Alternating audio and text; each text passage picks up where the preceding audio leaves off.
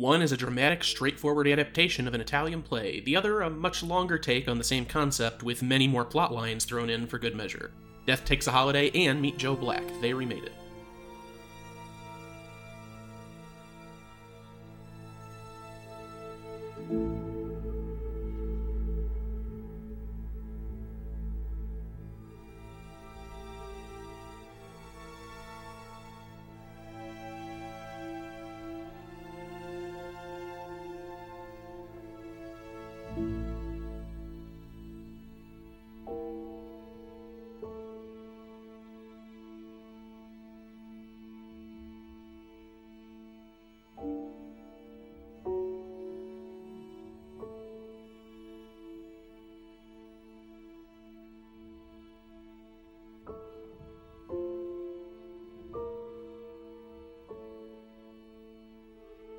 Hi, and welcome back to another episode of They Remade It. I'm your host, Stuart. And I'm your host, Jacob. And to just kick off our usual weather spin of things, dear God, the South just doesn't know who wants to be lately, huh? It's my God. Yeah, last week here was, so nice. It wasn't even jacket weather. It was like, oh, I don't have to wear a jacket, but, now it's just days of rain, and the cold has come back with it. Not cold enough to bring me snow, but just cold enough to make it intolerable. So this is, coupled with allergies, this is just my least favorite time of the year. Meanwhile, down here, we had all of the pollen in the world just drop at once. And then it became freezing temperatures again for a solid week. And it went from that straight to in the 80s today. So my body is not having fun. Yeah, I can only imagine. I don't adjust well. So if I don't sound necessarily tip-top shape, I apologize. My esophagus and sinus system is slowly trying to kill me. I think we both make the same apology almost every episode, or we alternate with it because we're always falling apart. We're in a constant state of being torn at the seams. I mean, there's a comment on society right there. Yeah. I love it. Speaking of a desperate plea to have some escapism, what you been watching? Oh, sure. We'll hop into it. And yeah, just it's been because we took a brief hiatus due to just work things and all that. So, recording's a bit behind, but that's okay. But so we didn't get a chance to talk about briefly touch on different things that had come up, like the Library of Congress inducted its first episode of a podcast. So they're starting to include that media. I think it was an episode of This American Life. But hey, help us all. Yeah, let's get the They Remade It on Seven Samurai in there or something, huh? Hell yeah! Come on, Joey, let's go. Yeah, finally he did something for the people. I'm surprised I don't hear him referred to as Joey Biden more often. I would do it, even if you didn't want me to. Yeah, he probably hates it. That's hilarious. I like it. Oh, jeez. I don't... Weird slant at the beginning of this one, huh? Yeah, very, very strange. I don't know if we'll touch on it at all, or do an episode on it in the future, but there is an adaptation, or an earnest remake of Tommy Wiseau's The Room that's being made, with Bob Odenkirk in the lead role. Oh, no. That's a thing. So who knows? Will that happen? Maybe? I don't know. Fucking movies, man. Yeah, and the last bit, we won't touch on it much because we don't usually go into them until our end of year show, but the Oscars did end up happening. This was a weird one. We always talk about it. I have not watched the Oscars in years, but I was weirdly interested in this one, at least, tangentially. So, I was just playing games and doing whatever, but I was constantly checking on the updates from it, and I'm not sure why I felt differently than I did to previous years. But I think it's because it's an actual sort of interesting lineup this time around, and ones that I actually wanted to do well versus all other years just being I don't give a shit anymore. That's true. I wasn't so hip on some of the nominees, but we kind of had a shutout this year, so it didn't really matter. Yeah, which to be fair, it's a shutout of a movie I personally liked. Oh, definitely, I did too. I just always feel weird about those shutouts, just because it's okay, yeah, I do like this movie, and I think some of these are well awarded, but there's some other good movies in these categories too that we're kind of overlooking, but that's the way it goes. But yeah, the Oscar thing is a perfect segue into the first thing that I watched, which I finally got a chance to see The Whale, which Brendan Fraser. Yeah, Brendan Fraser took best actor, best leading actor for The Whale. Much deserved. His speech was a little odd, but that's okay. Worse things have happened. He's had to give a lot of speeches lately, and I think at this point he's just kind of like, okay, I'm very appreciative, but also this is a lot. Oh yeah, definitely. I just recently had to give a best man speech, so I understand. Oh yeah, not great, not fun. Well, maybe fun. Depends on who you are. But yeah, he, like I said, I think it was well deserved. He is a powerhouse in The Whale movie. He's kind of the only thing I like about that movie. I think it touches on interesting topics, but it's kind of surface level, and it doesn't go much. It doesn't ever go much farther than that, and you can 100% tell this is an adaptation of a play, just the way it's shot and everything. Just really strange, and I don't know what Aronofsky saw in this, or why he decided to adapt it. I think maybe someone better could have probably taken this on, but... Yeah, it's an interesting one. I stand by what I said the first time I think it's an incredible movie in its own right. I think I could never, ever recommend it to anyone I care about, just because it is, like you said, it's nothing ultimately that can be expanded on too much. It wears pretty much everything it does on its sleeve, but also it's just rough. So, oh yeah, it's really rough too. I mean, it did, for all those, for any complaints I have, it did get me to feel, and it didn't. Maybe at times it did, but overall it didn't necessarily feel manipulative, which I appreciate because a lot of times that's really easy to spot. I will say that probably my least favorite part is the lack of subtlety is jarring. Like, Moby Dick is a metaphor. They hammer it early and they hammer it hard, and it never really stops. And I guess at least it's sort of an underlying theme, but it's at some point it's just like, come on, guys, what are we doing here? Considering all the movies though that we've watched that have had such a nebulous theme going on with it, sometimes I can appreciate one that goes, here's the theme and you are going to hold on to it with both hands. I guess so. I can appreciate it. It's they know what they wanted to do and they did it. Fine. Let's get this done and get the heck out. That's fair. Yep, can't fight that. But yeah, that is The Whale. Moving on from that, this is a slightly weird one. I rewatched Mel Brooks's History of the World Part 1, which is one of his lesser talked about movies, and for some reason I actually enjoy it more than a great number of his movies. I like it more than Spaceballs, that's for damn sure. But the reason I watched it is because Hulu just came out with a sequel series to the movie called History of the World Part 2. 40 years later, it's a mini-series, and it's got Josh Gad and Jack Black and all these fucking people in it running around being historical figures. So I rewatched Part 1, fully intending to watch at least the first episode of Part 2 to see how it fared, and I didn't end up doing that. I completely forgot about it. But as far as Part 1 goes, it's fine. I think it's got a lot of early Mel Brooks staple humor that holds up really well in small bursts, but the movie has a massive pacing and plotting problem that it doesn't really know what to do with. There's a section on Rome in the movie, and there's a section on the French Revolution that are 5 times the length of all the other segments, and they just kind of overstay their welcome. And I think if they sort of kept themselves to smaller bursts of things with just quick jokes and then moving on, it probably would have fared a lot better, especially on a rewatch. And sorry to interrupt the, hard-hitting action right now, but apparently I don't know how to use my microphone setup, so my audio should sound a lot nicer now, so sorry. Yeah, at least that's the hope, at least. I mean, Stu pretty much, he stopped me dead in my tracks on my Mel Brooks talk because he desperately didn't want to talk about that movie anymore, and started fiddling with Audacity and mic settings and stuff. So Mel Brooks is a tired... Everything should be Mel good. Brooks is a tired hack.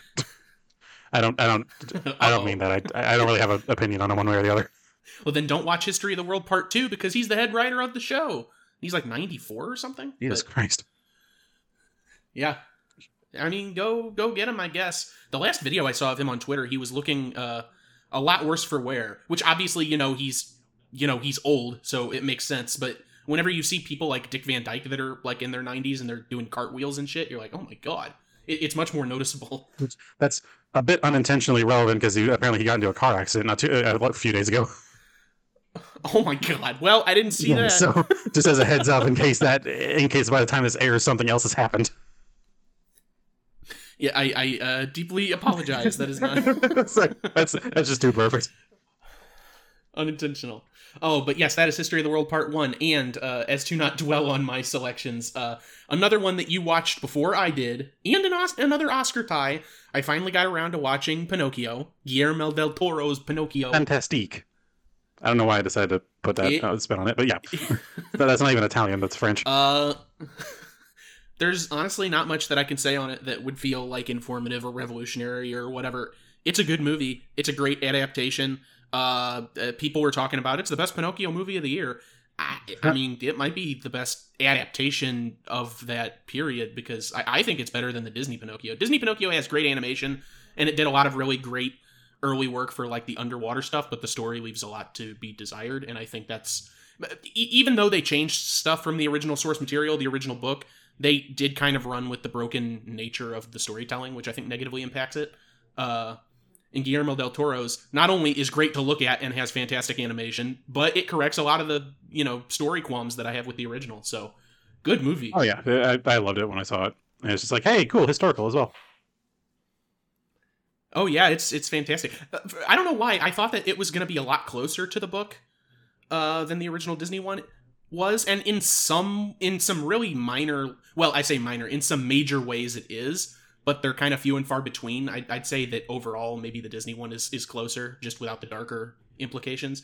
Yeah. But Guillermo del Toro and his crew and the writers, they did a great adaptation with the directions that they took it. I was very pleased, and I'm glad it won Best Picture because I don't know, I still have not seen The Sea Beast and I haven't seen Marcel, but I do think it was better than the other entries.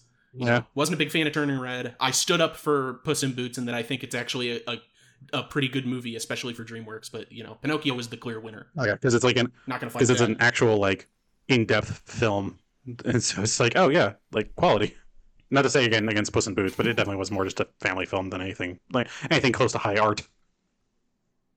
Yeah. No, I agree with that. Everyone should see Pinocchio, and probably I'm not going to make any promises, like I have in the past, but I think in the coming weeks I'm going to try to watch Sea Beast and Marcel, just because I've heard good things about both in different respects, and I guess if I do that, I'll have seen all of the Best Animated Pictures nominees this year. But look forward to me potentially talking about those. But Pinocchio, that's the I've watched other things here and there. I've played some games, but nothing as big as those three features, probably.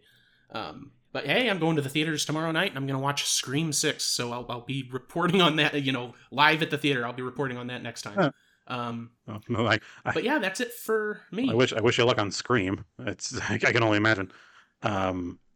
I have heard great things about Scream 6, surprisingly, and I was kind of mixed on 5, I think, but fair. I think because 6 is moving away from the legacy fucking that Scream 5 was doing. Like, look at all these characters that are back, and look what they're doing.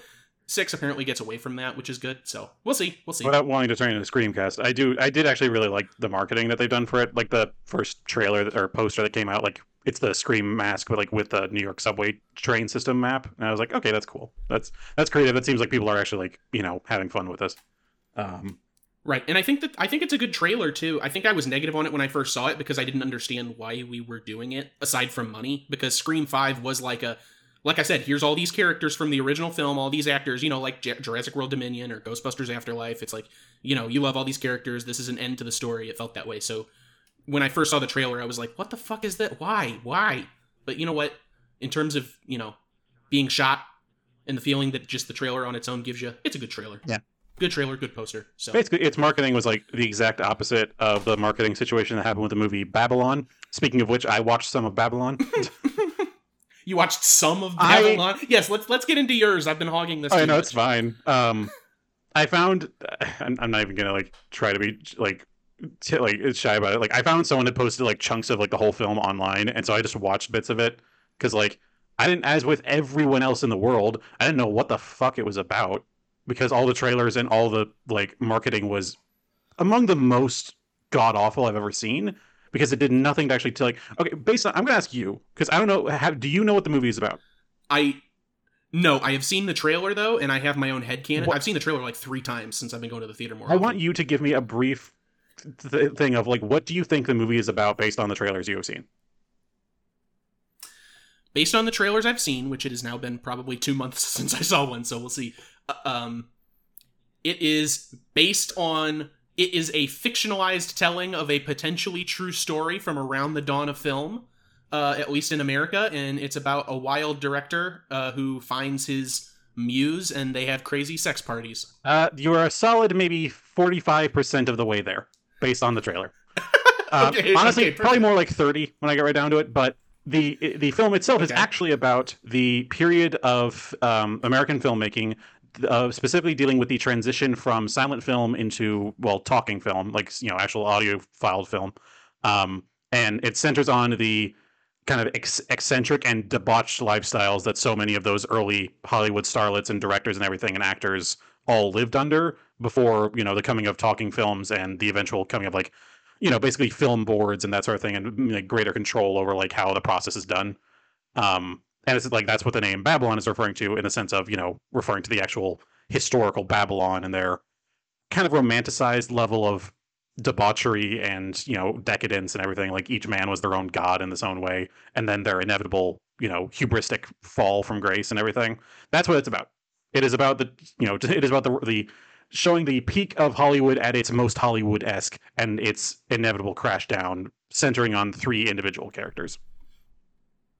Okay, well, the 3 individual characters aspect is neat, but I mean, as clearly evidenced, I didn't end up watching it, but my takeaway, all the things that I was saying about it, one of the core pieces was that it was like fictionalized, but still based around real events. And is that true? I mean, aside from it is the general transition from, this to that, I figured some of the people in the movie were meant to be actual, I think there are, this is the director of the Jazz Singer or something. I think there are a few, at least, like, references directly to it. I haven't seen the whole thing. Like I said, I've just seen kind of, like, maybe the first third or so.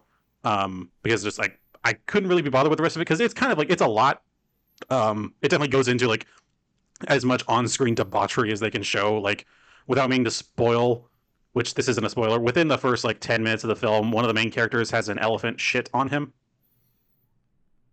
Great Adam Sandler, Happy Madison combo. Basically, yeah. So it's pretty. I don't know. It's hard for me to really put an opinion on it super directly right now. I like what they are wanting to do with it. Like I like the reference to Babylon and everything, and how it kind of relates to that era of film in general. And obviously, this is probably a very played up version of how shit went. But the fact that the marketing was about the worst that I've ever fucking seen in as far as film goes. Yeah, no, it's pretty rough. So I can't tell you if I recommend it or not, frankly. But it's interesting at least. I think if the marketing had done any justice, it would have been pretty cool, and it would have been like, oh, I want to go see this. But as it is, because I'm a history nut and that sort of thing. But as it is, nah, it's just not there for me. Well, but unfortunate in the end. Yeah. But beyond that, I've really only watched one other major film in our time away. Like I've been busy as hell. Like I mentioned earlier, I gave a best man speech at my brother's wedding, which was in Texas. So flew there, and I watched my other film on the plane ride over. They had on board like movie service thing, and I watched Amsterdam, the kind of spiritual successor or sequel to was it American Hustle? Kind of that movie about like con artists and everything in the I think 70s, yeah, like late 60s, early 70s. But this one is set in the kind of mid to late 30s of America. I think in New York specifically. I think the best way I could describe it is inconsequential. In the sense of, I watched the movie and it's framed to be kind of like a dark humor noir, or it's like this mystery of these people getting like tangled up with these crazy things going on. There's obviously some grand conspiracy with all this stuff, but it never it sets up a lot of threads that you think it's going to take, or you think it's going to do other things with, or it introduces characters that have like very specific slants to them and doing like particular activities, but then they just don't happen. And it's meant to be framed around a few actual occurrences that happened in the United States, like in the kind of pre-World War II era. And I don't know, it's hard to describe it just because like the plot's just kind of all over the place, and I don't really. It just kind of safely concludes at the end, like, oh, we have this, like, oh, we need to clear our names, and it's like, oh, it's inevitably there's going to be some big chaotic thing. It's like, oh no, in the end they found the papers that exonerate them, and they have an eyewitness, and they're cool with the cops now, and now they're all going to team up to do the, catch the bad guys in the act. It's like, oh, surely something crazy is going to go down. No, it all goes pretty much perfectly according to plan. No one really gets hurt, and then that's kind of it. I'm like, oh, okay. And it's just kind of the magic of the movies. Yeah, it just like I ultimately it was just like it set up a lot of things. Like there's a whole thing where there's this one side character that's like a cop like in training, but at all times he appears to be like he's either completely just mentally inept or he's just constantly drunk or like doped up or something. And so he's like kind of like just this jackass is clearly like, early early racist and everything. But like it doesn't go anywhere. He's just kind of there as this random kind of foil or comic relief, and it just kind of sputters and dies as soon as it's introduced. It's like, what was the point of setting all this up? I thought that was going to be intrigue later. Like he was going to be a plant from the villains or something. It's no, just we're fine. Okay, cool. Well, good to see Mike Myers doing his thing again. He's in it briefly. I have to wonder. So many films have that problem, especially even ones that I would consider good, where it's just like, oh, this plot thread could have been something, but they either didn't utilize it fully or it seemingly forgot about it. And I have to wonder why it's so common, when so many people are working on a project, how something like that can happen. Yeah, I don't know. I think they're trying to do the thing again that they did a similar style in American Hustle, but the difference there being is that they actually had a pretty cohesive plot line through the whole thing, and it tied together with like real events that happened, in America. Like both movies start off with the line instead of based on true story. It has the line some of this stuff actually happened, which I think is funny. I think American Hustle did it really well, but it seems like they just tried to do it just with a different era, and that just like. Without wishing to spoil too much, it has to do with like the rise of like fascist movements and everything in like the 30s and everything, like both in Europe and America, since there were quite a few. Which like, hey, good thing that doesn't happen anymore. Anyway, it tries to center on that, and it ultimately kind of becomes a story about like how the victory of the day is won by caring about each other unconditionally and all these different things. And it's like, okay, but couldn't you have done it in a little bit more of an interesting way? Because fuck all happened.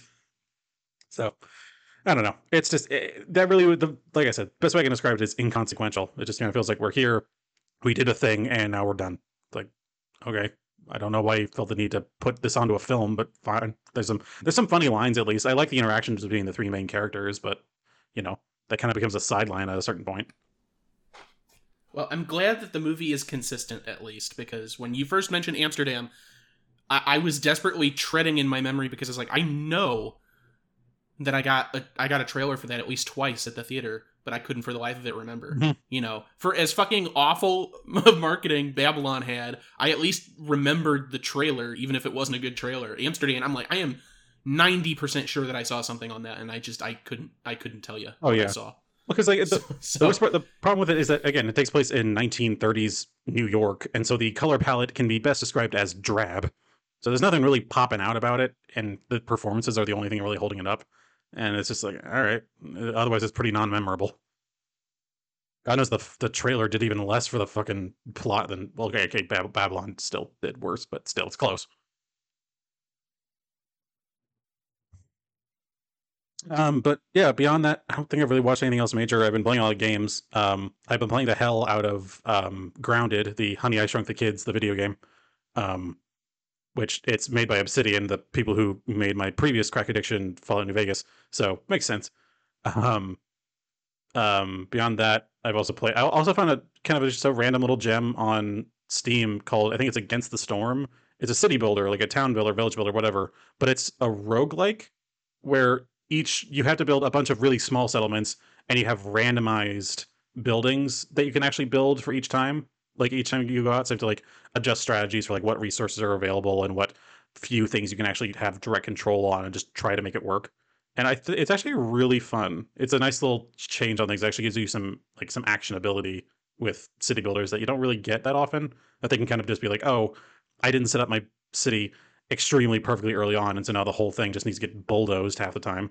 Which I guess that's the civic planner's usual tango in real life as well. But yeah, I think I like it a whole lot. It's still in early access, but it's a fully fledged game in its own right now. So I've enjoyed it quite a bit. That's nice. It feels like the fate for most of those games, though, is to just lurk in early access and never really get out. It's very rare for any of them to ever be like, hey, This one definitely, we have the actual game now, because it's like it's already, the game is there. yeah. So it's like, why bother? This one definitely seems like they're working towards a specific goal with it, because even on the front page itself, under the fucking play button, it literally says next update is on this date, where they literally are like specifically like scheduling out. It's like there will be another update on this date, like on the main screen. So it's like it's clear they're actively advancing it. So, which is nice.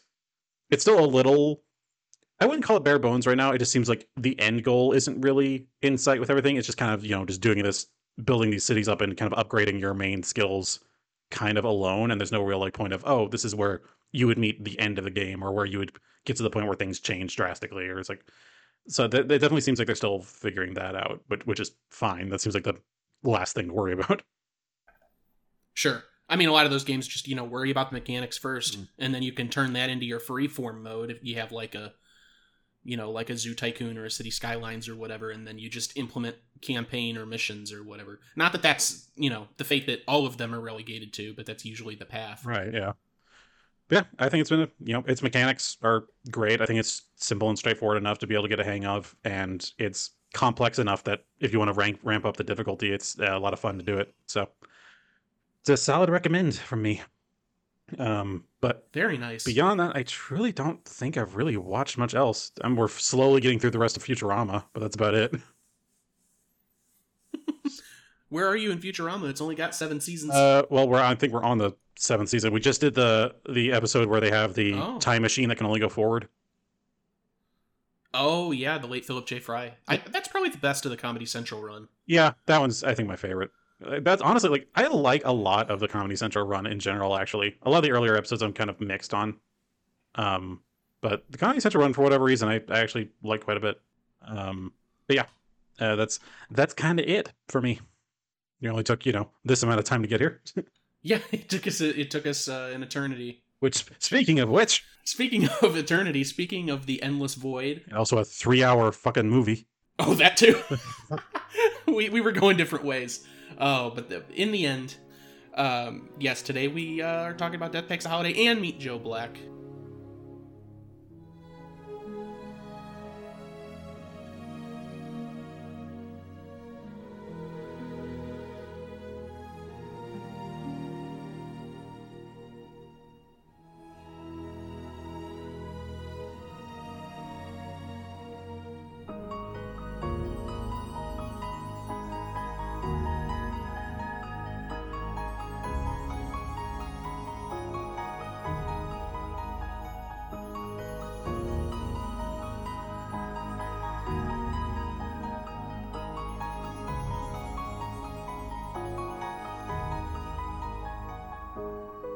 So, firstly, we will be discussing the plot of 1934's Death Takes a Holiday, directed by Mitchell Leisen?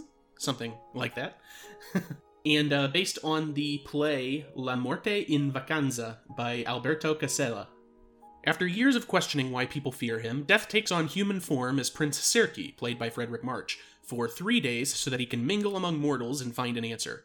Following multiple events of him in shadow form scaring multiple groups on the way back from a party, he finds a host in Duke Lambert, played by Guy Standing, after revealing himself and his intentions to the Duke, and he takes up temporary residence in the Duke's villa. While staying, Death, in his prince disguise, engages in multiple activities such as fine dining, gambling, and pitching woo to multiple women, but fails to find enjoyment in any of it and seemingly rendering his experiment a failure. However, Death falls in love with the beautiful young Grazia, played by Evelyn Venable? As he does so, Duke Lambert, the father of Grazia's mortal lover, Corrado, played by Kent Taylor, begs him to give Grazia up and leave her among the living. Death is torn between seeking his own happiness or sacrificing it so that Grazia may live. After listening to the pleas from the Duke and his house guests, Death finally decides to let Grazia live and returns to his true self, the Black Shadow. As he prepares to depart, Grazia chooses to go with him, telling him that she knew all along who he really was. Death then proclaims that love is greater than illusion and is as strong as death. He puts his arm around Grazia, and they both disappear in a flash of light. That's the end of that. Was that a short synopsis? Yeah, because honestly, there's not a lot that actually happens in this movie. Quick shots of gambling and shit, for one. Yeah, a lot of arguing the same point over and over again between two people. But yeah, before moving on to the next plot, I will read off some of the remaining cast members that are important to the story overall, but in terms of the actual plot, barely played a role. We have Catherine Alexander as Alda. We have Kathleen Howard as Princess Maria. Henry Travers as Baron Cesaria. We have Otto Hoffman as Fidel. Helen Wesley as Stephanie. And Gail Patrick as Rhoda. Now, on to 1998's Meet Joe Black, directed by Martin Brest. Media mogul Bill Parrish, Anthony Hopkins, is contemplating a merger with another media giant. Meanwhile, his eldest daughter, Allison, played by Marcia Gray Harden, is planning an elaborate 65th birthday party for him. His younger daughter, Susan, Claire Forlani, a resident in internal medicine, has a relationship with Drew, played by Jake Weber, who happens to be one of Bill's board members. Considering marriage, as Bill sees Susan is not deeply in love, he suggests that she instead wait to be swept off her feet, suggesting lightning could strike. When the company helicopter lands, he hears a mysterious voice which he tries to ignore. Arriving in his office, Bill has sharp pains in his chest and hears the voice again, saying yes. While studying in a coffee shop, Susan meets a vibrant young man who also says lightning may strike a relationship between them. Stunned, she departs without getting his name. Unbeknownst to her, directly afterward, he is struck fatally by multiple cars. That evening, Bill hears the voice again, and it summons him, so Bill meets him alone in a room. Slowly materializing, it identifies itself as Death, and is now in the body of the young man Susan met earlier. This man here is played by Brad Pitt. Death explains that his impassioned speech to his daughter piqued his interest. Given Bill's competence, experience, and wisdom, Death says that for as long as Bill will be his guide on Earth, Bill will not have to die. They both return to the dinner table and, under pressure to make an introduction, clumsily make up a name for Death, introducing him to the family as Joe Black. Joe Black, having no sophisticated human qualities, doesn't seem to know how to drink or eat, or how to use food and utensils. He later wanders through the palatial house to adapt. Susan tries to understand his intentions, noting that his character is not the same as that of the man she met in the coffee shop earlier that day. Bill fails to keep events from going rapidly out of his control. Drew secretly conspires with Parrish Communications, capitalizing on Bill's strange behavior and reliance on Joe to convince the board of directors to vote Bill out as chairman. Using information from Bill's son-in-law Quince, played by Jeffrey Tambor of all people, Drew pushes for merger approval, which Bill now opposes. Intrigued by Joe's naivete, Susan sees he's very different from the young man she met in the coffee shop. She falls deeply in love while Joe is now under the influence of human desires and a magnetic attraction to her, and they make love. After they dress, Joe asks Susan, "What do we do now?" and she replies, "It'll come to us," Bill inadvertently walking in and seeing them kiss. Bill angrily confronts Joe about his relationship with his daughter. He then suggests to Susan that Joe won't be around for much longer. At Susan's hospital, Joe interacts with a terminally ill old woman who wishes to die. Understanding who he is, when he tells her he loves Susan, they discuss the meaning of life and she helps him understand he is dangerously meshing two worlds.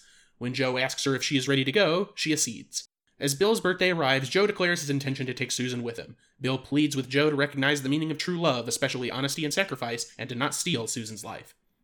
At the party, knowing his death is imminent, Bill makes peace with his daughters. Susan tells Joe she has loved him since the day in the coffee shop, and he hints that his time is coming to an end. Realizing Susan loves the unknown man and not him, Joe is crushed. He doesn't tell her who he really is, but she seems to intuit something mystical about his identity.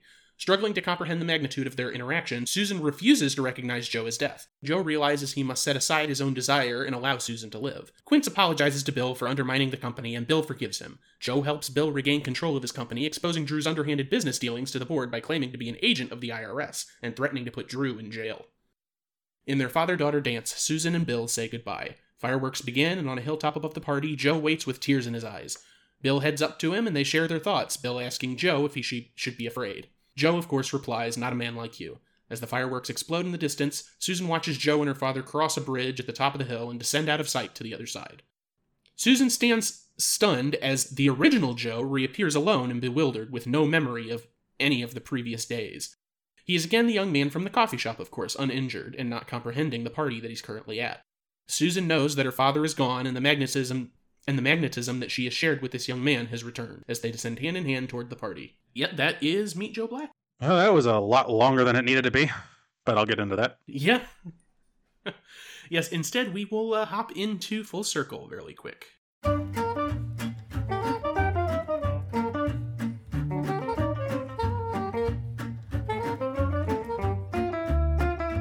So So we have 7 names this time around, and I didn't cut any of them out because none of them are background people, so I wanted to touch on everyone as importance. But we will make through it. We will make our way through it relatively quickly here. Firstly, main star Frederick March was Death, of course, or Prince Serki in 34's Death Takes a Holiday. He was also the main character Norman Maine in 1937's A Star Is Born. Oh, yeah. You had to think. Yeah, I was like, who the oh, yeah. Mr. Maine. Gail Patrick was Rhoda in 1934's Death Takes a Holiday, and she was also Barbara Drew in 1945's Brewster's Millions. And now on to the Meet Joe Black connections. One of the 2 big ones here. Anthony Hopkins, of course, was the main character. Well, one of the main characters, William Parrish, in Meet Joe Black. He was also Daniel Webster in 2003's Shortcut to Happiness. Remember that? And he was also the narrator of the 2000 Jim Carrey vehicle, How the Grinch Stole Christmas. It's very two alikes and one different there. Yeah, that's true. Hey, Daniel Webster doesn't necessarily have death in it, but yeah, it has the devil. As far as its general, it's dealing with the afterlife. As far as its general vibe, you would be surprised. Like, I wouldn't be surprised if someone said, like, "Oh, Anthony Hopkins was filming both of these at the same time. He was just going across the street to the other set." You know what? That actually, I would not.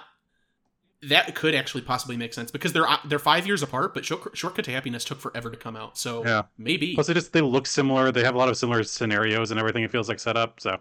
But not to that's not the only 2000s Grinch connection we have, because Jeffrey Tambor showed his face again as Quince in 98's Meet Joe Black. He was, of course, the Mayor Mayhew in How the Grinch Stole Christmas 2000, and he was Tom Manning in 2004's Hellboy. Right.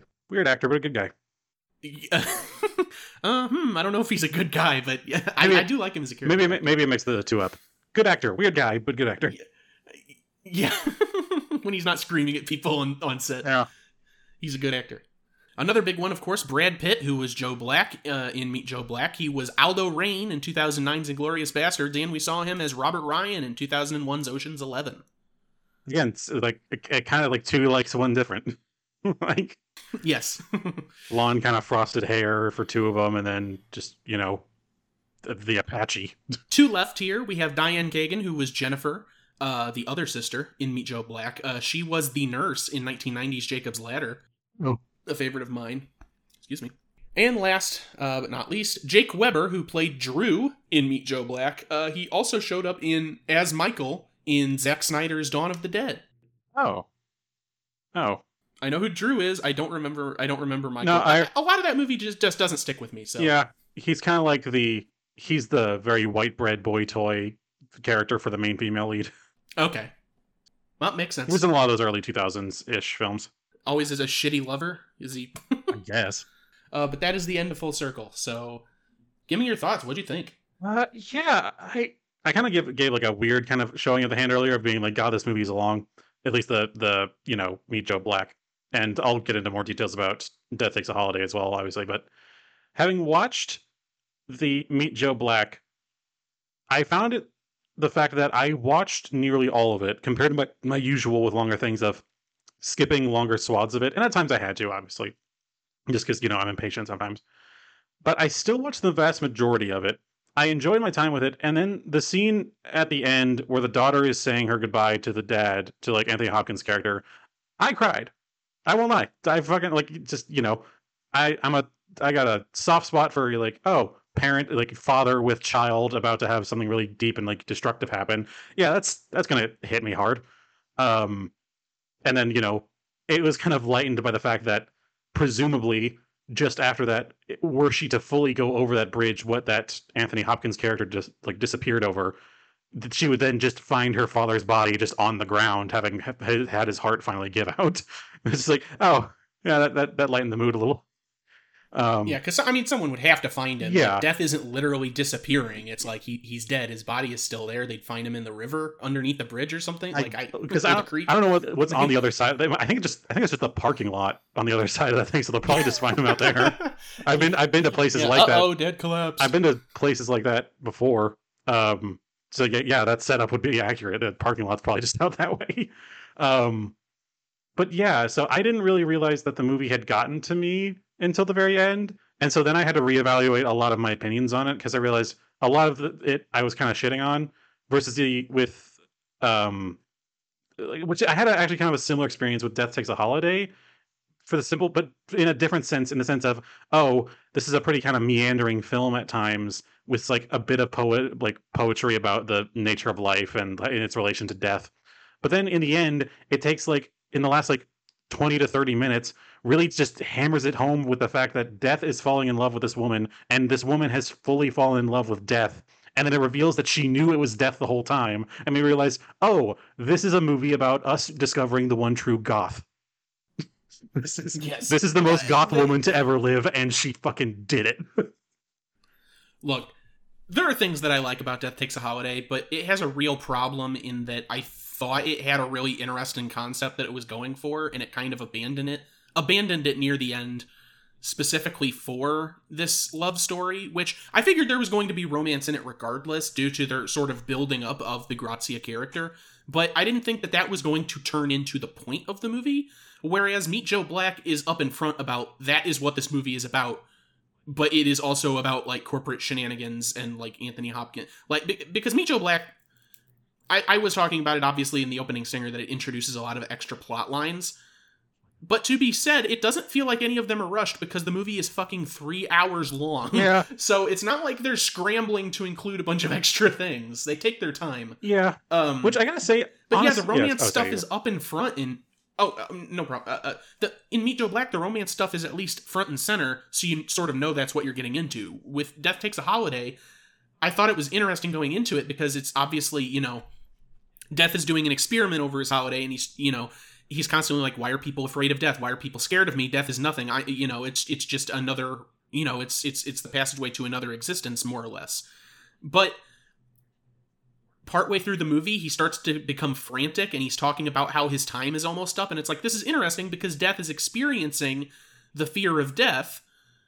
Where are they going to go with this? He can have a realization as to why people fear him because he's experiencing it now. It's the loss of being able to engage in this. And then they sort of abandon that for the romance side of it, which was disappointing to me at the very least. Yeah, it kind of felt like, this honestly just dawned on me. It kind of felt like with the beginning, it was setting up a sort of experience like the original The Day the Earth Stood Still, with, the alien man, like, Klaatu, like comes down to Earth and, has this whole situation, and he's able to walk among man and recognize all these things as like, your existence is so strange, and it's meant to be this moment of like reflection for the audience to be like, yeah, I guess our world is kind of weird, and it's weird we have these certain biases and these sorts of things. I thought that's kind of I thought that's what they were going for with this one, where it was setting up, oh, why do we, like it makes up a few decent points of, you live in this world where, the outside is beautiful and lush and you have all these like grand things out there, and yet you all stay in this smoky, dusty room playing gambling, just gambling your time away. And, not many grand responses can be made for that other than, well, we find it fun. And like, yeah, that's kind of a weird thing to think about, given that the world is so vibrant in its own way. But then, yeah, it really does just pivot away from that to the moment of, he has decided that instead it is love that is the only reason for living, which, like, I guess is a pretty good moral. But also it just then very much pivots into the point of, hey, I am Death and I do not have the right to love this thing that has a world of its own, and I cannot take that away. But instead, he happens to have just run into the most down bad woman in the world for him. It's like, whoa. Yeah. Honestly, when they like the fact that they fully did the whole thing of, I knew it was you the whole time, I fully was like, are you fucking for real? This girl is crazy. I love her. And it made me hate the fact that the character wasn't actually in the movie for a whole lot. Like, Grazia for a fair amount of the movie is just absent. Like, at one point, she has nothing to do with anything. Like, for literally, I think 2 of the 3 days, Death is like there on Earth. She's just absent. Like, they had to leave early or some shit. And meanwhile, he's just kind of like slumming it with these 2 other girls who are trying to catch his attention. And he's like, oh, I'm sort of in love with these, I guess. But then she comes back in like a literal bat out of hell. It's just like, hey, I'm cool. I'm mysterious. And I could make like, the fact that this isn't like the goth kid, magnum opus of a movie is a tragedy, because Grazia is like a poster child for it. Yeah, where's the Tim Burton remake? Oh my god, that would be amazing. Death Takes a Holiday. Like if Corpse Bride went like this. Oh my god, that'd be amazing. As it is, we just got the really long version of it, which again, I've been shitting on the length of time for Meet Joe Black. But for the life of me, a lot of occasions I'm trying because I've complained on this show before about movies with concepts that just like don't go anywhere, or like they have just such a frenetic plot that it's just kind of hard to keep up with anything. And so the fact that this one actually takes the bold enough step to actually have moments between characters that are drawn out and actually like let you simmer with them and the simmer in the performances, I have a certain amount of respect for it. I really did feel engrossed in it at a certain point. I think Brad Pitt as an actor is a bit of a piece of wood, but given that he's playing death now become mortal, it kind of fits. Yeah, it works because he's like an alien, to harken back to that Day the Earth Stood Still comment. He's like an outsider that just stands there and, strangely deadpanedly eats peanut butter in front of all these cooks, and they're just like, okay, can the scene progress now? Yeah. And it doesn't necessarily feel strange because the character he's been given. So yeah, I'd say it works. I would think that pretty much everyone in Meet Joe Black is pretty well cast. I'd be hard pressed to find someone that. It's weird seeing Jeffrey Tambor in this sort of role because he usually plays the blowhard that he would be the Drew role. Yeah. The one that comes in and is sort of the foil for the protagonist because he's so good at being angry and blustery, which I think kind of infected his real life. But here he's kind of it's weird because I wouldn't have pictured him in a role like this, but I think it works really well as this sort of genial whatever, and the movie paints him as a snake for a good portion of it, but as things unravel, it's like, oh no, his heart really is in the right place. He's just stupid and likes to please everybody. Like it's a weird role for him that I think works in the end. That's kind of actually bring up a good point of there's a surprising amount of depth to all the characters in this, which you wouldn't expect with this style of film, with like the kind of romantic comedy-esque thing, but it's really not even that funny. It's not even really positing itself that much as a romantic comedy. There are like lighthearted and sort of funny moments, like the very fish out of water moments with, death. But it's weird whenever the chips are down and you're actually able to sit with some of these characters for longer. And like Jeffrey Tambor's, that's his name, right? I'm sorry. Yeah, Jeffrey Tambor. Yeah, played, Quince. Yes. It's like when we get to sit down and like see him and like at the end there where he has a moment of like emotional breakdown for a brief second before like recomposing himself and everything. It's just you don't expect it with these kind of films. You kind of expect it to just be people of pretty two-dimensional moments and just meant to kind of propel a plot along. But even characters that are even kind of deliberately given little screen time, like the other daughter to the main Anthony Hopkins character, she has a moment at the end, like the whole time she's meant to be this very type A, constantly trying to get all the things lined up for the big birthday party and everything. But there's a lot of moments at the end where it actually goes like, no, I'm being ignored. This is heart-wrenching. I'm trying to do something for my father who clearly prefers my sister to me, and it's going nowhere, and I hate it. And yeah, that's a very real and raw kind of moment on a few occasions with her. And it's just like, you don't expect that from a character that's really just meant to be a foil more than anything. She's just, again, meant to be kind of like representative of like another stereotype or a trope, but it actually expands on it. It actually has fun with it. And I'm like, For a movie like this too, like you were saying, it's not really a romantic comedy. It's a romantic drama that has some comedy in it. And that's just due to some of the writing and just to present some levity. But while watching it, oftentimes I forgot it was sort of that dramatic movie because it's lighthearted. Excuse me. It's lighthearted for a good portion of the movie. And even in the end, with as depressing as you could say that is, they still try to keep it upbeat with the reuniting of Allison with the original Joe Black man played by Brad Pitt, which I don't think we ever get his actual name. No, it doesn't really matter at this stage.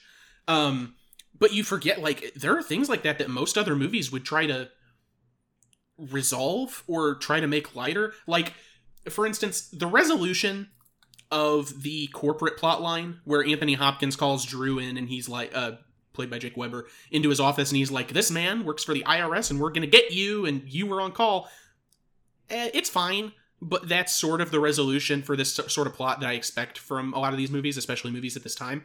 That's the kind of resolution I was expecting with, like you were talking about, Susan and her, like, breakdown chat with Anthony Hopkins' character at the end where she's like, I know that you have a favorite, and it's fine because I love you. I know I'm not your favorite daughter. And there's no real resolution to that. He doesn't even, like, try to fight. Well, he does a bit initially, but in the end it's like, more or less an acknowledgement of like, yes, I do love you, but I do also have a favorite daughter. Not that he says that outright, and it's like, wow, that's fucked up. And the fact that he does die.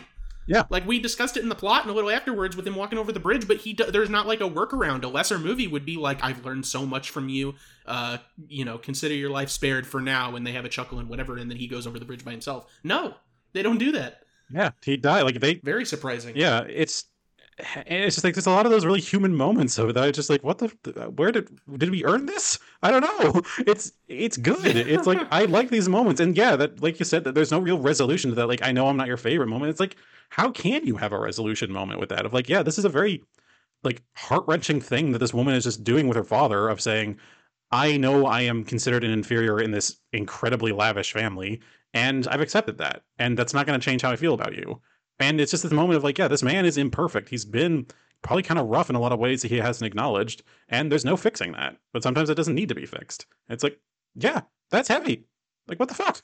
And this is all then preceded, as you said, by the scene of them having that like IRS, agent thing. Yeah. And I will say though, that scene is like, obviously it's kind of a wrap up. It's like, oh, okay, yeah, that's fine. Very like neat little bow. But I did genuinely love a line where he's like, man, I really like the Drew character turns to Death and it's like, I really did not place you for an IRS agent. And he just replies with death and taxes. And I'm like, okay, that's fucking funny. That's like with the weird, like the callback is nice. Yeah. The sort of deadpan delivery he has with it and everything. I think that was a nice little bow on that whole little subplot. And I'm like, you know what? Yeah, it earned that one. It's it's weird just thinking back just over other moments of it, because, and I swear I'll go back to Death Takes a Holiday. It's just there's a lot more to grip onto with Joe Black. We obviously have the fish out of water situation with the character, but then also he has the moment of when he's speaking to the Jamaican woman where he's able to speak in her dialect, where it's just Brad Pitt speaking like a Jamaican man, and it's actually like, which is weird because it's a little weird, it's a little jarring, but at the same time it's clear that it's getting over that at a certain point. It's just like, yeah, it's just a dialect when you come right down to it. And like, yeah, this is just a very specific thing. And it's clear it's meant to be a moment of like connection. And that this, Death is, despite his, out of placeness, he still has an understanding of the people he has to visit and the people he has to deliver. And it's just, I kind of came to love it by the end of just this interaction, this very human interaction between these two people. I'm like, all right, cool. It's a little odd, but you know what? It's clear that they did their research on the dialect. Yeah, I like the overall scenes and the connection between them. I think that's an interesting character because, their first interaction when she sees him is just like, I know who you are. They get left together and she's scared and is like, I want to die. And, then she gets left alone and it's like, oh, that's clearly like, how often does he directly get to interact with people that are dying, I wonder. I don't necessarily know the lore there because there isn't any lore there, but, it's an interesting touch. And then the fact that he goes back later and it's like she's the only, this random old Jamaican woman that is dying in the hospital is the only person that Death can like confide in, and it's like his gal pal. It's very strange. Yeah, and seeing him, I love it, and just like seeing him there, like at the hospital bed, his like resting his chin on his hands, like kind of like all timid and everything, being like, yeah, I'm in love. It's like, it's kind of just, it's sweet, of like this. It's this very kind of childlike wonder with the character. And it's just like, you don't expect that, and I'm surprised they were willing to go there. I like everything encompassing those scenes. The only reason I found the Jamaican thing weird is because it's not like it's another language. Like, no. He starts speaking Korean to talk to someone who, couldn't understand him otherwise. He just starts speaking in a Jamaican dialect, and it felt weird, not even for like, oh my god, Brad Pitt is doing a Jamaican voice. It was just like, does he have to do this? I think it's like she can understand him otherwise. I think it was more going with the fact. Maybe I just didn't latch onto it. I think it's more going with the fact that with Jamaican beliefs around death and like the afterlife and that sort of thing, it was him connecting with it on that level, because she referred to him as whatever the Jamaican equivalent of either, I'd assume like either demon or monster or that sort of thing, and he was able to pick up on that and be able to respond in a way she would understand. And I think that was really cool, like the fact that he was willing to be like, no, I'm not this. Like, I am aware of your beliefs, but I am not that. I'm beyond those sorts of like labels and everything. So allow me to ease your worries and that sort of thing. So I found it interesting.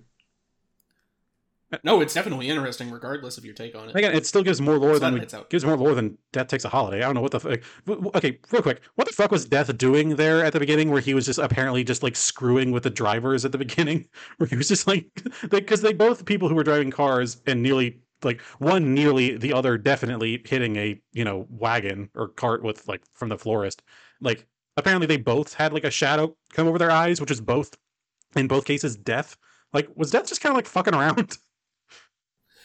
Yeah, I'm kind of curious with that because I don't know. I think that Meet Joe Black had to do a lot of extra work to try and justify not just why Death is taking a quote unquote break, but why he picked this specific individual to take a break with. Mm-hmm. My initial reading with the beginning of Death Takes a Holiday is that these lunatic kids driving crazily or whatever after this party have a brief brush with Death. Yeah. And perhaps because he sees them indulging in their lifestyle and having as much fun, that sort of kicks off his idea for this experiment, perhaps. The only hole in this is then, I don't know why he then proceeds to cause the parents' cart to crash after that, because that seems pointless. It didn't allow him to work his way into the manor to see the Duke. I'm thinking maybe it's more meant to establish, because the fact that no one in the car was... No one, not even the florist nor the donkey pulling the cart, no one was killed. I'm willing to bet it's meaning to say that Death became interested after seeing the first car and then brought himself into the world more directly at that point and was basically interceding on their behalf to be like, because we see later on, once Death's on holiday, there is no death on Earth for those 3 days. Yes. I think it's meaning to be like he's now interceded with them and is preventing them from dying, because now that he sees like, oh, here's this upper crusty family who's about the world, I can insert myself into their way, so I better make sure no harm comes to them. And so ultimately they were probably still going to hit that cart regardless, but now that he's interceded, they didn't actually die. See, that's interesting because I hadn't considered that point, because they don't officially bring up the fact that people aren't dying until probably halfway into the movie when what's-his-name is reading the paper. Yeah, like the gunpowder for some reason isn't working properly, and then we have like all those like Dateline scenes like where we have a bunch of like moments on newsreels or like newspapers saying like, oh, horrible burning orphanage or whatever, no, all souls rescued and all that sort of thing, and it's just like it's another one of those things. It feels like it sets up and it doesn't really do anything with. It's just they drop the ball in a lot of ways. It's like there's just a lot of threads that go along with it, because even when I watched through it, I was thinking I was going to have a higher opinion of it than I did, because it felt like they were going to have like some deeper poetic moments about death and like having a really like truly gothic kind of feel to the character, which they kind of have at times, and then it ends in a way that's like, okay, yeah, this is very much like this is modern gothic kind of ending of just self-insert gets to be in a relationship with death for all eternity, but the fact that it just kind of doesn't really nail in on any one route in particular just makes it all kind of a mess. Yeah, and once again, I have to lament the fact that I was robbed of the movie that I actually wanted, where Death is confronted with himself dying. Yeah, like that. Yeah, like that's cool. That's what I wanted. That's where I thought it was going, and I think that's what that's what it was trying to bring across. Because even in the end, where he talks about you have a life to live, I have merely the rest of this evening, and it's just like. It seems as if they were trying to go that route, but I don't know if they knew necessarily how to wrap it up. And I imagine maybe the original play, like the original Italian play of this, is a bit more clear on the subject, or at the very least, culturally, it has a bit more of the impact that it's hoping for. And I think something just gets lost in translation. There's a mystique and a dramaticism that the movie seems like it's so desperately trying to portray that it's just not quite hitting. Otherwise, it just has the problem with early film, film of that era, I guess I should say, where it just at times can just feel a little stocky, where it's just not much is going on and people just kind of talking for extended periods. And I know ultimately plays are just that, especially Italian plays. I would hope that that's sort of the case. Also, you sort of reminded me in talking about that. I love not just the time difference between these two movies, but also the cultural difference with this being America and Death Takes a Holiday. I can't really tell, based on the names, if it's supposed to be America or if it is meant to be like a weird Americanized version of Italy. I think it's meant to be Italy, just because of the fact of like the fact that the man himself, the main like head of the household, is himself a duke, and like it's even Yeah, stated and as that. Grazia and Corrado. And the name of So, their yeah, villa, the name of their villa and everything is very Italian and everything. So I think Oh, it's just a I very forgot about the villa. yeah, it's just a Yeah. very bastardized version of Italy, just in through an American lens. Um, But yeah, I like sort of the comparison between the two in that everyone Death is like a right bastard in the 34 version, a little bit. and he thinks so highly of himself and doesn't ever get comeuppance because he's Death. You know, what are you gonna do? So it's such a strange, like, even up to the end, everyone is so genial, and they're not fighting him on taking Grazia. They're pleading with him not to because they recognize his status in eternity, I guess, Also, compared to just the Americanized, like, Anthony Hopkins berating it's like, yeah, fuck off.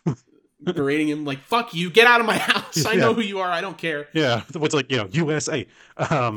Yeah. But and also I gotta say again, it might just be a cultural thing as well again, but the family was willing to jump on the fact that he is death itself there at the end pretty quick. Like, I know the one woman like saw into Yes. his eyes and truly saw his nature, and obviously, yeah, she's convinced. But the rest of the family, like, they're just like, "What is this creep doing?" And the guy tells you, "I have to tell you the truth here. He is death." And they're like, "Oh, really?" It's like, I would have I questioned remember- that at least a little. Like, what the fuck are I'm you glad you talking brought that up. about? Because I remember specifically watching that and laughing so hard because he's like, no, he has a secret. And they're hemming and hawing about it for like 5 fucking minutes. Oh my god! And he's like, all right, I will tell you. He is the Lord Death. He is the end. And some of the people sort of gasp. And Grazia's mother is in the back and she goes, oh my goodness. And it's like, Yeah. you're very quick to just accept that. Yeah, I'm just like, and I think ultimately that's what I think it definitely is better as a play, where the whole vibe of it's meant to be this like general like dramaticism with all things. Where yeah, you say this grand sweeping thing, and of course everyone's going to be like, "Egads, what has befallen us?" But again, like you said, with the American version, it's like, "Fuck off." It's like it's just listen. I don't care. Like, you're being a jackass. I have to go to my board meeting. Stop annoying me in the middle of this. Here's $100. Go wander around the city. It's like Yeah. it's so very real and very much. Yeah, I think it's just the fact of culturally it's something we understand more because it's American arrogance versus like Italian showmanship. Exactly. And to stand up for Death Takes a Holiday for a second, well, I have a couple things to stand up for that movie. I haven't even touched on the performances, which there are a couple people I really like in the movie. But primarily speaking, I think that Meet Joe Black, the fact that Anthony Hopkins' character is the only person really that knows Joe's secret, and then there is like a hint or a slight allusion to the fact that possibly Allison is aware of it at the end and she just doesn't want to accept it. I think that works well for a storytelling perspective, and how they sort of piece all the bits together. I love that turn in Death Takes a Holiday where the final portion of the movie is like 10 people that are all aware this man's the Grim Reaper and just like pleading with him. Yeah. I sort of like the contrast where it's like, oh yeah, we're not doing like the secret thing anymore. Just everyone is aware. They accepted it very quickly. And some of them are like on their high horse, like the Baron, who's like, I had a suspicion he was death all along after something he said to me. And it's like, no, you did. No, you're a liar. You are a liar. Hey, get out of here. But I do like that sort of turn, something you could only get from like an interesting play from another culture that has been adapted. You know, it's sort of a different sensibility there that I appreciate. Like the very kind of Faustian nature of it, where it's kind of it goes from, it's willing to take that jump from the mundanity of these interactions to you are interacting with a force of nature itself, and it gives a sort of gravitas to it that it deserves. It's just like, it's a very much like old like Greek or Roman epics and that sort of thing, where they have these moments where they realize, oh, I'm interacting with a god, and this change just turns everything on its head. And that moment of them at the end just like pleading and begging and like recognizing that at the end of the day we have no hope to even try to influence this guy, so the best we can hope for is his pity. And that's heavy. Like the whole situation of it, where ultimately the whole thing could just be a metaphor for them not wanting their daughter to not wanting to lose the life of their daughter. Like this could have just been like, oh, it was an allegory for their daughter like being like coming down with a disease and them praying for her salvation, but ultimately it falling on deaf ears and all these sorts of things. And it's just there's like I said, a gravitas and a certain kind of poetry to the whole situation that's very cool to really kind of take witness to. it's nice, and it's a great aspect of the way that they're able to sort of piece these things together. And again, it just has such a to that- metal ending of, and she said, "No, I will not reject you. I love you for who you are, and I know what the fuck I said. Let's go off into eternity together." I'm like, whoa, yeah, fuck you, Corrado. yeah, you ain't got shit on this. You have barely done anything in this movie either. Barely anyone does anything at all. But to that point, I think a lot of the characters or like the actors are doing like a fine job for a movie from the 30s. Yeah. Because I mean, just even on this show alone, we've seen so many of them at this point, or we've talked about so many 20s and 30s movies here. Mm-hmm. But particularly, I do think Frederick March is fantastic in this very specific, abrasive portrayal of death. Yeah, just this But Italian dickhead.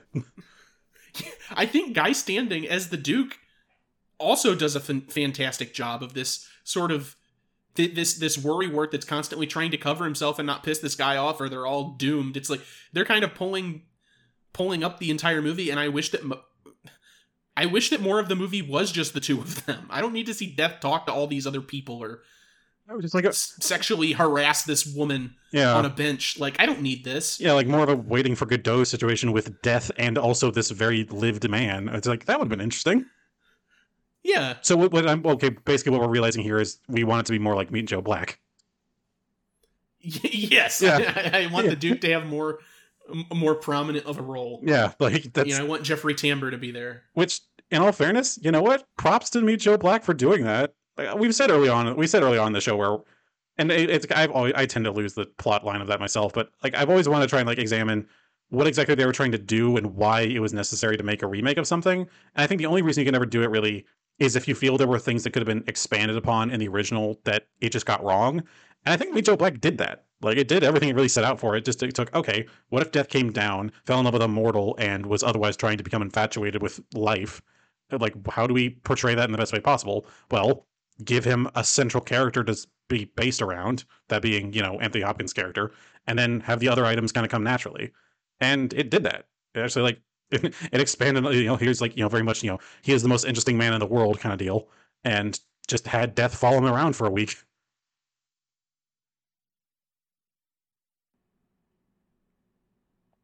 Yeah, sorry, I was silent for a really long time there because I was just processing everything you said, and I was like, that's fine. Yeah, I was worried. I was worried I lost the internet again. Oh no, I was just sitting there like thinking, like the hamster wheel turning. It's like I do pretty much agree with you. I don't even have anything else to say on that. I think that that's probably a good indication of, even if that wasn't the intention behind the remake, something good that it ended up doing, and the improvements that it was able to make. I do know for a fact that there was a Death Takes a Holiday in between these two in like 1971 or 1972. It might have been a made-for-TV movie, but I mean we've done TV movies here in the past, so that didn't matter. It's just this. The reason I chose this one specifically instead of the 70s one is because this looked like it would be different just because of the actors that were in it and just the poster and the trailer. I was like, okay, this one looks like it's very different. I didn't know that the difference would be a good thing necessarily. Yeah. And I have to wonder if the 70s one made any improvements or if it was just a more direct retelling of that original story. I'm curious now. Yeah. I do. Yeah. I do think that differences probably only did it justice. And it's nice seeing it because we don't too often get remakes that are so distinctly different from its original. It very much is loosely based on the original when you get right down to it. It's really just kind of the overarching concept more than anything. But I think that's really the only way you can do a good remake is because they were just trying to make a good film, but a concept was already taken for it. And so they just ran with it. It's like, all right, fine. Like, we can do that. We're allowed to do that. Just like take a concept that an earlier movie did, maybe do up something more with it, and then do a film that just make a good film as is. And it doesn't have to be like, oh, how do we pay nods to the original, or how do we make this sequel way after the fact? Which, by the way, there's a one I'll need to tell you about later that I revealed that I figured out, which I won't reveal on here because it'll probably be a potential episode for a particular time of year. In fact, but it's like there are so many movies that are just like trying to capture lightning in the bottle again, or otherwise just trying to ape the original for nostalgia points or whatever. And this one really didn't feel the need to do that. It seems like it really just said, okay, here's the concept. let's do it better. Here we go. And that's enough. That's more than enough. Yeah, I really feel like Disney needs to take some notes, because too often, a lot of the people that complain about the Disney remakes, it feels like they never complain about them for the right reasons. Yeah. It's always pointless bullshit. And a lot of what people complain about is like, this isn't true to the original story. And it's like, well, it doesn't necessarily have to be. It doesn't necessarily have to be true to the original source material. Like Aladdin, overall, I didn't like that remake, but I thought it did some interesting story things that the writing just kind of failed to tie up in the end. But taken a different direction, it's like, no, that's a pretty, that's a decent way to take the story. The thing where Disney primarily suffers with the remakes is they try to mix up all the story beats. They don't have the writing chops apparently to actually have them satisfyingly close out. But then they try to mimic the style of their animated movie down to the T. So it's almost like you're watching the original now. It's just the graphics are better, like a game remake or something. It's like, oh, the graphics are slightly better. So, and I mean, I would say that applies to all of them except for maybe Beauty and the Beast. Yeah. Which I still think is probably their only good one, in my opinion. Which, that'll catch me some amount of flack. I keep seeing more and more people online being like, oh, the remake sucked. It's like, I thought it was fine. But, that's kind of besides the point. Yeah. Right. It's just, I don't know. I when it gets right down to it, I'm always going to be the type who's going to want to be like, why do we need to feel the need to make a sequel to this that doesn't need a sequel, or make a remake to this that doesn't need a remake, and all that sort of whatever. But I don't dislike the concept of a remake when it is for the simple fact of most every possible idea for a story has at least been written down somewhere in the world. If someone wants to just do something differently with it, they should be allowed to do that. I mean, even calling, Meet Joe Black a remake almost feels wrong in a way, because it does so much of its own thing. But it is close enough that you really have to call it a remake. And so, right. It's just, at this point, it's just kind of comparing apples to oranges, really. Right. Which I think is fine, especially for the show. I was worried about that years ago. We started doing some movies where it's like, well, is this really a remake? Not literally. Like Devil and Daniel Webster and Shortcut to Happiness. It's like, in the broadest sense, is that a remake? But it's like pulling in its own aspects of it, and it's like it's not actually Daniel Webster. Like, he's like a lawyer now. So it's like a weird sequel remake hybrid. But I agree with your points.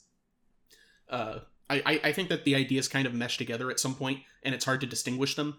So it's like, is this a remake? I would say so. Even if it's not necessarily a remake of the movie, they definitely took inspiration from the play, as is noted, and specific beats from the movie itself. So it's like, yeah, it's in the ballpark, I guess.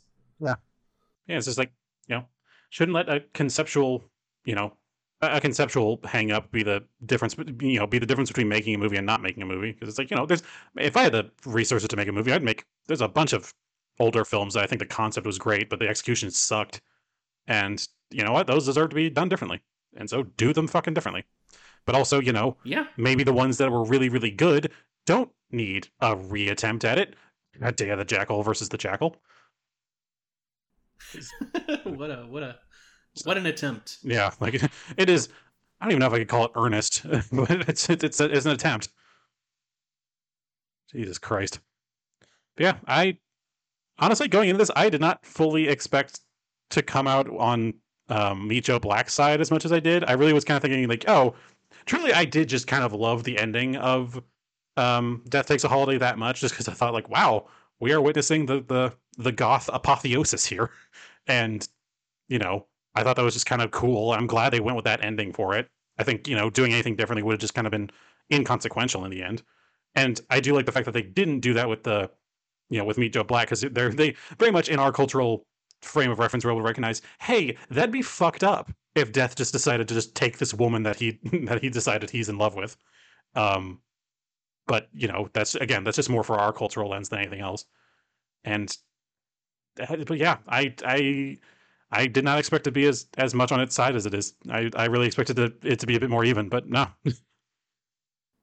I agree. I'm on the Meet Joe Black side, which I don't think I initially was, but that's why I like having these conversations with you, whether we're recording them or not, just because it's a good perspective shift and a way to actually talk through things, to sort of find out where I sit, where I do, and why I sort of lean that way. And throughout the discussion of this, more and more it's, oh yeah, I like that about Meet Joe Black, I like that about Meet Joe Black, I like that too. Really, the only thing I don't like is the fucking length, because I don't have an attention span anymore.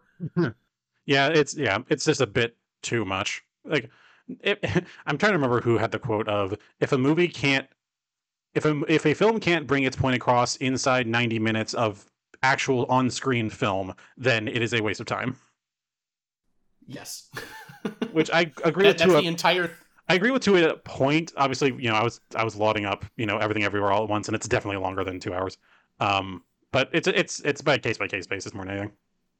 Yeah, I was gonna say I've mentioned it a few times on the show already, but that was the entire thesis of that Pompeo the Cinephile movie that I saw last year. It's like, any longer than 90 minutes, you have failed as a filmmaker. Yes, that's where it's from. I'm sorry, I couldn't remember.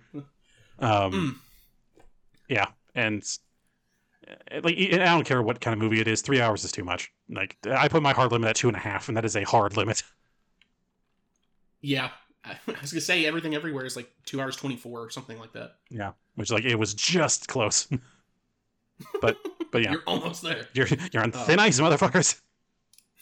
I'm watching you, Best Picture winner. Yeah, see what you think of me. Yeah, I think I've. But that's our. I think I've meandered as much as I can. Yeah. That's sort of where we sit. So I'll go ahead and launch into socials. Be my guest. But go ahead and follow us on any of your favorite podcasting platforms. We are on pretty much all of them. We are on the Apple Podcasts, Google Podcasts, Spreaker, Podbay, Podomatic, iHeartRadio, YouTube, Stitcher, all the goodies. And we are on Anchor, who also hosts the podcast. Thank you, Anchor. Thank you, Anchor.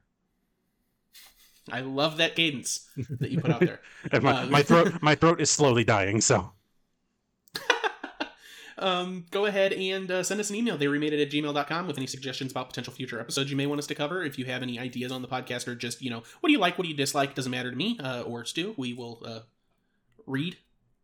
I can't promise we'll respond, but we'll read. We will acknowledge it, at least in some capacity. Yes, I will nod my head behind my desk as I see it come in. And then I'll turn the monitor off. But go ahead and follow us also at It Remade on Twitter for updates on when podcast episodes are going live, potential future episodes, things that we've talked about on the show, such as movies, what we've been playing, any potential news bits that may come through, and for full circle diagrams that I have been putting together regarding people we've covered on the show more than one time. And that's about it for socials. Oh, man, that's... normally I have some amount of, like, quippiness by the end, but I've realized after doing this show for so many years that my body does go into kind of like hurrah mode whenever recording and everything. So even when I'm not necessarily feeling super 100%, I can still get through it. But I'm realizing now by the end of it, man, my throat is killing me. So I think death done got to me. Wow. Yeah. It'll come to us, man. Oh God. Yeah, it's like the fucking... Just one last, I guess, small note is I do love the posters for both of these films. One, just for the fact of Death Takes a Holiday, is just the same 1930s or whatever film poster ever, which is man in front of frame plus also, near kiss in background kind of deal. And it's just kind of like... Yeah, and... it's just kind of just like a very nothing poster. But then the Meet Joe Black poster, it's got, Brad Pitt's character about to kiss the Allison character, but it just has Brad Pitt and Anthony Hopkins at the top, which is just like, wow, Anthony Hopkins looks different. And then also it's Meet Joe Black. Sooner or later, everyone does. And like, from the poster, it just makes him look like a gigolo.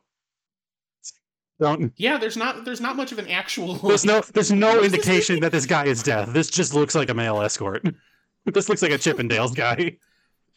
I say this is my first time seeing the Death Takes a Holiday poster, and I love the fact that he has like a monocle in the foreground he's holding onto. He's like, my word, there's people making love behind me.